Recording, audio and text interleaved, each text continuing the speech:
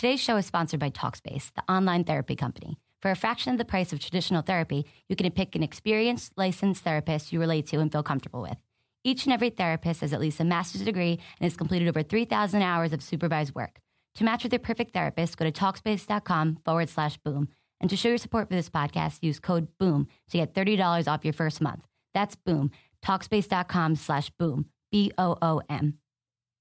This is Richie Incognito of the Buffalo Bills. You're listening to Locked On Bills, presented by Cover One. All right, welcome into another episode of Locked On Bills, brought to you by Cover One. No Eric today. It's Nate Geary and Dan Lavoie here from our Cover One contributors.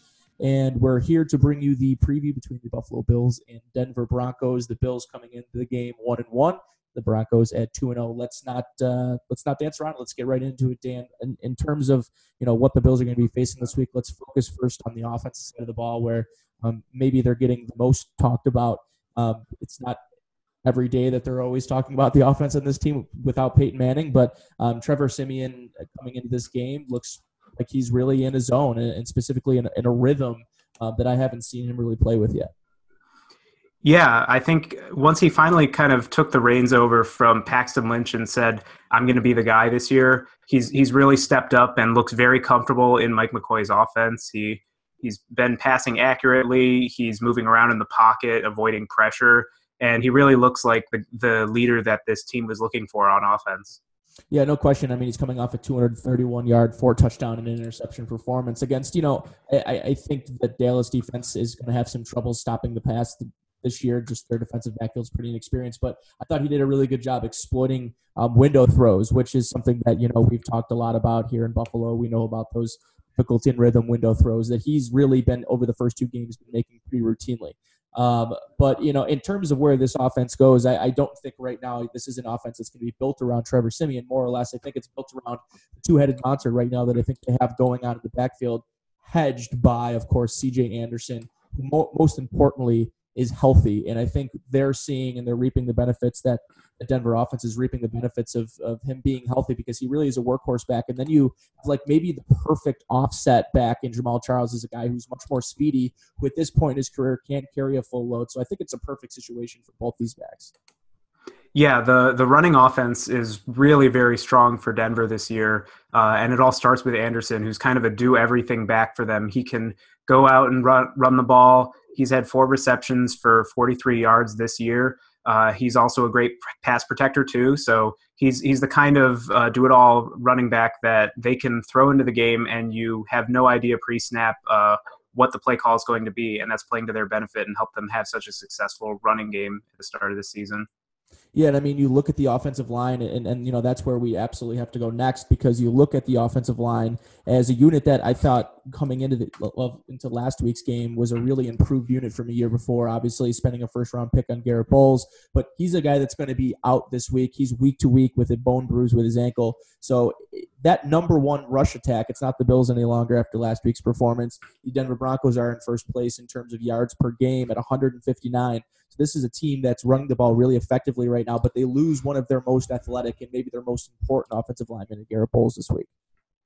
Yeah, and I think what we saw last week against the Cowboys was an area that the Bills should be able to exploit if they do similar things to the scheme that they pulled off against the Panthers.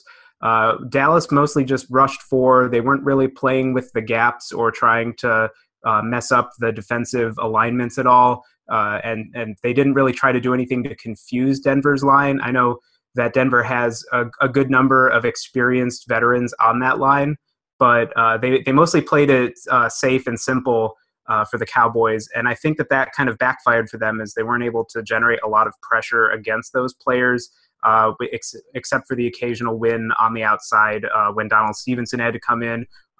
Menelik Watson also had a couple instances. That contrasts a lot to the Bills, who were doing a lot of simulated pressure up the A-gap with their linebackers against the Panthers, and that played very well for them against Carolina. So that's one area where we might see the Bills have a little bit of success, is if they can attack the edges with their defensive ends, because we've already seen Jerry Hughes and Shaq Lawson start off well. And then can they disrupt the interior by throwing in some faux blitzes and other things to try and mess up the protection calls? Yeah, I think you're totally right about the A-gap pressure and how important it'll be this week against a guy like Siemian, who is 6'3", 220. He's a big guy. He's prototypical size, so he's the sort of guy you have to get off his spot. And the thing is, with what he's been doing so well in these early games, and even so in the preseason as well, is we're getting rid of the ball on his third step. And it's very difficult for a defense, no matter what you do, if you're throwing a four-man rush or you're blitzing, if you can't get that quarterback off his spot, he's going to pick you apart, because the thing is, on those three-step drops, those quick plays, those are plays that quarterbacks like Siemian, you look at a guy like Tom Brady, he does the same things. They're comfortable with those short 7, 5, 5, 6, 7 yard plays that, a lot of quarterbacks aren't comfortable doing that down the course of a field on a drive, 10, 15 plays. But it's the guys that are comfortable in their skin and sort of with the offense and what it shows, and knowing that those are good plays, 6 and 7 yards. Siemian's the kind of guy that's thriving in that offense. Yeah, and I think it comes first and foremost to throw something at him that he's not expecting. And if he gets out of his rhythm, you can start causing him to make mistakes. And he's certainly capable of making mistakes. He did quite a few last year in terms of fumbles and interceptions. So he's not a foolproof quarterback. And if the Bills can get some hands in the passing lanes or disrupt the timing of his initial drop back, I think that'll be huge for them to try and at least lower the offensive momentum going into this game. Demaryius Thomas and Emmanuel Sanders are not at all going to be an easy cover for our defense. And so I think it kind of comes down to, can we create enough pressure and at least cover enough gaps that they need Trevor Siemian to put the game onto his arm. It's almost a little crazy to me that we got through this whole offensive breakdown and didn't even really mention the wide receivers, but that's just where this offense is right now. It's sort of clicking, and you don't even talking about the, in my opinions, elite wide receivers you have on the outside. And I mean, these are guys that are both coming off 1,000-yard seasons from Trevor Siemian last year. So they have that rapport. They're in year 2 together, and it's an offense. And listen, this is an offense without that tight end that I feel like Denver has always had and has had for a long time. They just don't have that elite pass catching tight end, but this is an offense that's unique. It's multiple, and they're definitely going to throw a lot, especially in what you can expect to see in a lot of zone running. But what you can expect to see is a lot of C.J. Anderson and likely a lot of Jamal Charles as well. But before we get into the defensive side of the things, I want to remind you that the Locked On Bills and Cover One is now partnered with Pro Football Focus. So be sure to check out our partners at Pro Football Focus at PFF.com. But let's get into defense now, Dan, where I think this is maybe the most frustrating part of this breakdown is seeing, the elite defense that the Bills faced last week in Carolina and what they're going to go up against this week. Man, it's going to be really difficult, especially seeing what the Bills put on film last week and what Denver is likely seeing in pre-gaming for this game. Is I think you have to, as a defense, run a lot of zone against the Bills and make Tyrod Taylor pick apart zones, because that's really what, in my opinion, right now, that he's struggling with more than anything. And he doesn't really have that trust to throw 50-50 balls against man, but you see that, in my opinion, that 50-50 chance is maybe a little bit more than the chances that Tyrod's going to beat you in a zone. So this defense, I mean, let's start right up front where I think it's maybe the most lethal, and that's at the defensive line. And that's not Von Miller. They run a traditional 3-4 defense. They do some pretty unique stuff, though, with Von Miller in that aspect. But, the first guy that pops off to me on my screen is always going to be Derek Wolfe. But there are other guys in that defensive line. Every week I get questions about fantasy advice, betting advice, who they should bet on this week, the Patriots or the Steelers, Chicago or Detroit. Where you're betting at is just as important as who you're betting on. And that's why I always tell people, go to mybookie.ag. MyBookie has been in business for many years. It's got a rock-solid rep. They do 100% cash bonuses, so you're making money for doing nothing. They pay you back in 2 days. So all your winnings, you'll get it in your account in 2 business days. This is a company that I believe in. I think that you should give it a shot. I mean, like I said, they pay out in 2 days. They'll give you bonuses. They have in-game live betting and the most rewarding player perks in the business. Check it out. You go onto their mobile site, you'll see it's very easy to navigate and makes wagering a breeze. So join now, and MyBookie will match your deposit with up to 100% bonus. Use promo code LOCKEDON to activate the offer. Visit mybookie.ag today. You play, you win, you get paid. Yeah, that's an excellent group, and they completely dominated the Dallas Cowboys up front this past week. We all thought that LaShawn McCoy was having a bad game until Ezekiel Elliott had to show him up a few hours later. It was a dominant performance from a really disciplined and very strong defensive front.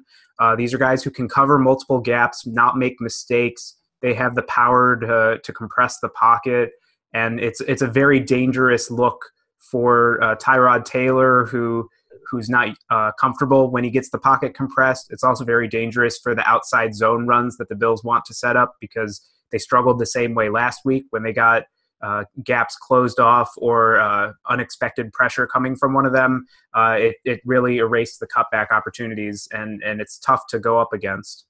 Yeah, Domata Peko, too, is another guy right in the middle that they got in the offseason that I think is a really nice addition. He's a nice run stopper. He'll play nose tackle for them. So that's going to be an interesting situation, especially knowing what the Bills – I thought that the Bills' offensive line really struggled more in run blocking than it did pass blocking last week. Obviously, there was issues on both sides of those both sides of the coin there. But you look at where you're really going to see the most problems, and that's really at the linebacker group with a guy, obviously, Von Miller's the guy that everyone's going to talk about, but Brandon Marshall's a great inside linebacker, has a ton of coverage skills, and he's a guy that is really going to give the Bills, in my opinion, fits. But obviously, it's the guy that's going to be playing at the line of scrimmage, a guy that's likely to be going up against Jordan Mills, who last week was just less than impressive against an aging Julius Peppers. I mean, still a large guy and a big guy, but Julius Peppers looked like he was 28 again, and that's not the kind of thing you want to see the week before you're playing Von Miller. Yeah, no, this is probably the biggest mismatch in the NFL this coming week is Von Miller, who's probably the best pass rusher in the NFL, against Jordan Mills, who's one of the worst tackles in the NFL. Denver had something like 22 quarterback hurries against the Cowboys. 21 of those came from their outside linebackers, Shaquille Barrett and Von Miller. And they just completely dominated the tight ends and the tackles that they were going up against. And so you're going to see this with Cordy Glenn having sprained his ankle and still has issues with his other foot. He's not likely to play this week. And so we have a rookie, Deion Dawkins, starting at left tackle and Jordan Mills at right tackle. It's not going to be pretty for sure.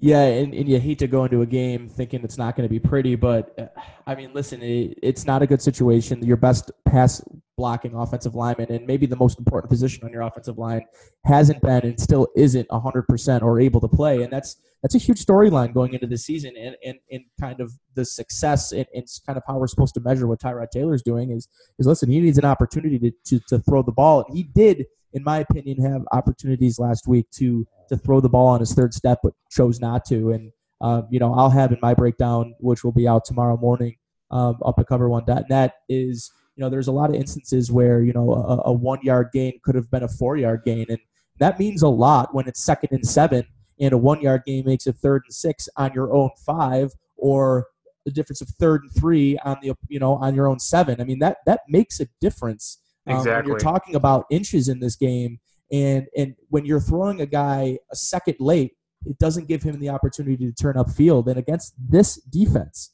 they're going to have to get rid of the ball quickly. And I think that's maybe playing out of the hands of what is the strength of Tyrod Taylor. So then you look at, well, if he's unable to get the ball out quickly, what is he looking at the cornerback situation? Well, they're 3 deep.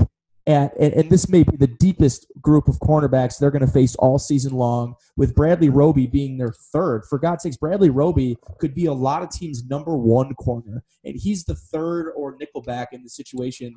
And you look at Aqib Talib, obviously one of the most physical guys at the line of scrimmage you're going to face in the league, and then on the other side, Chris Harris, who's turned himself into a really elite corner.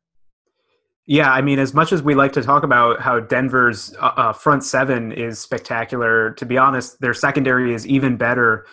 You said it. Both starting cornerbacks and the nickel are good enough to be the number 1 for 20 other teams in the league.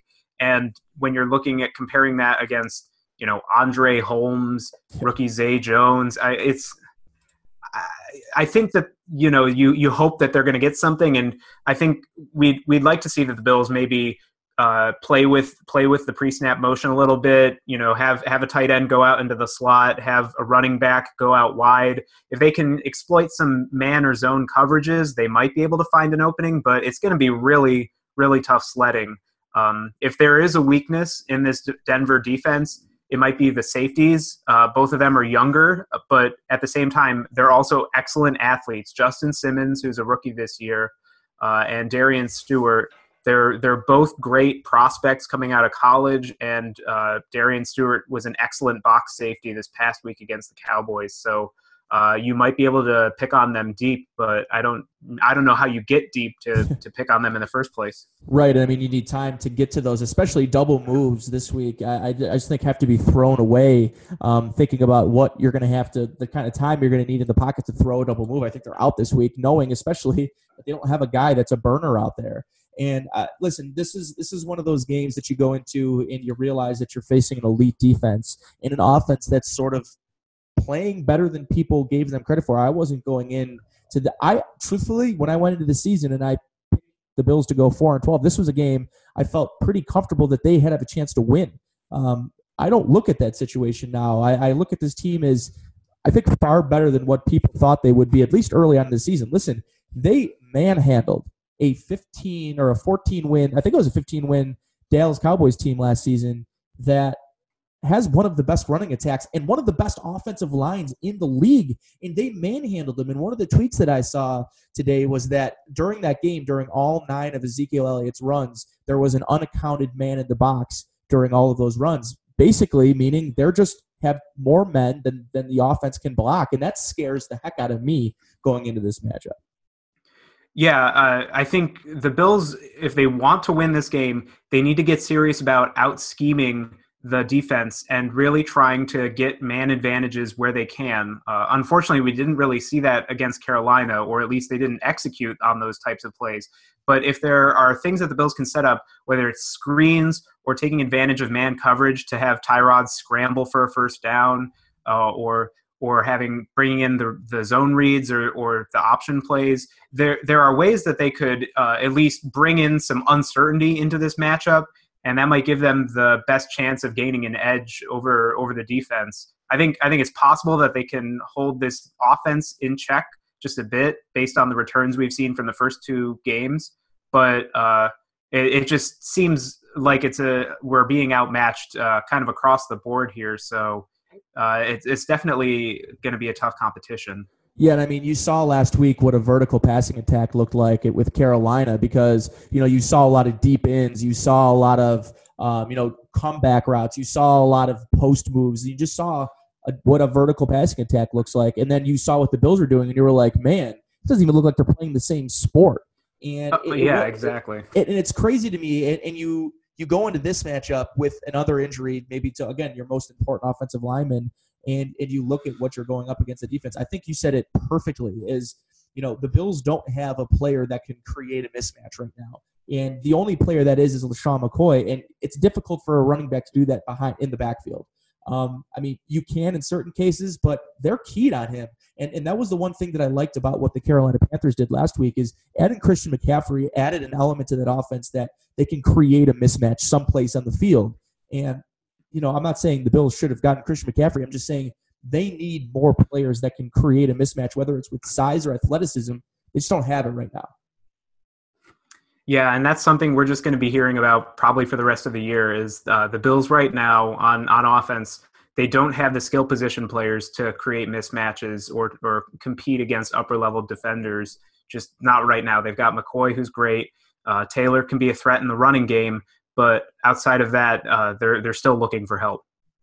All right, Dan, appreciate you hopping on with us here tonight. Anything else that we didn't catch for this preview of the game? No, I think the special teams, it's not going to be played in Denver, so there aren't going to be any ridiculous 58-yard field goals getting kicked. But Brandon McManus is still very good as a place kicker, so I think we've pretty much covered all the bases here. The Bills have a very tough matchup, and they're going to have to put in some tricks if they want to try to win this one. All right, beautiful. Be sure to check us out at cover1.net or lockedonbills.com. We are now one. So make sure you check us out there. You can check all of our written content, all of our draft breakdowns, all of our film breakdowns will be up there at cover1.net, lockedonbills.com. That's another edition of Locked On Bills, the podcast. Thanks for listening.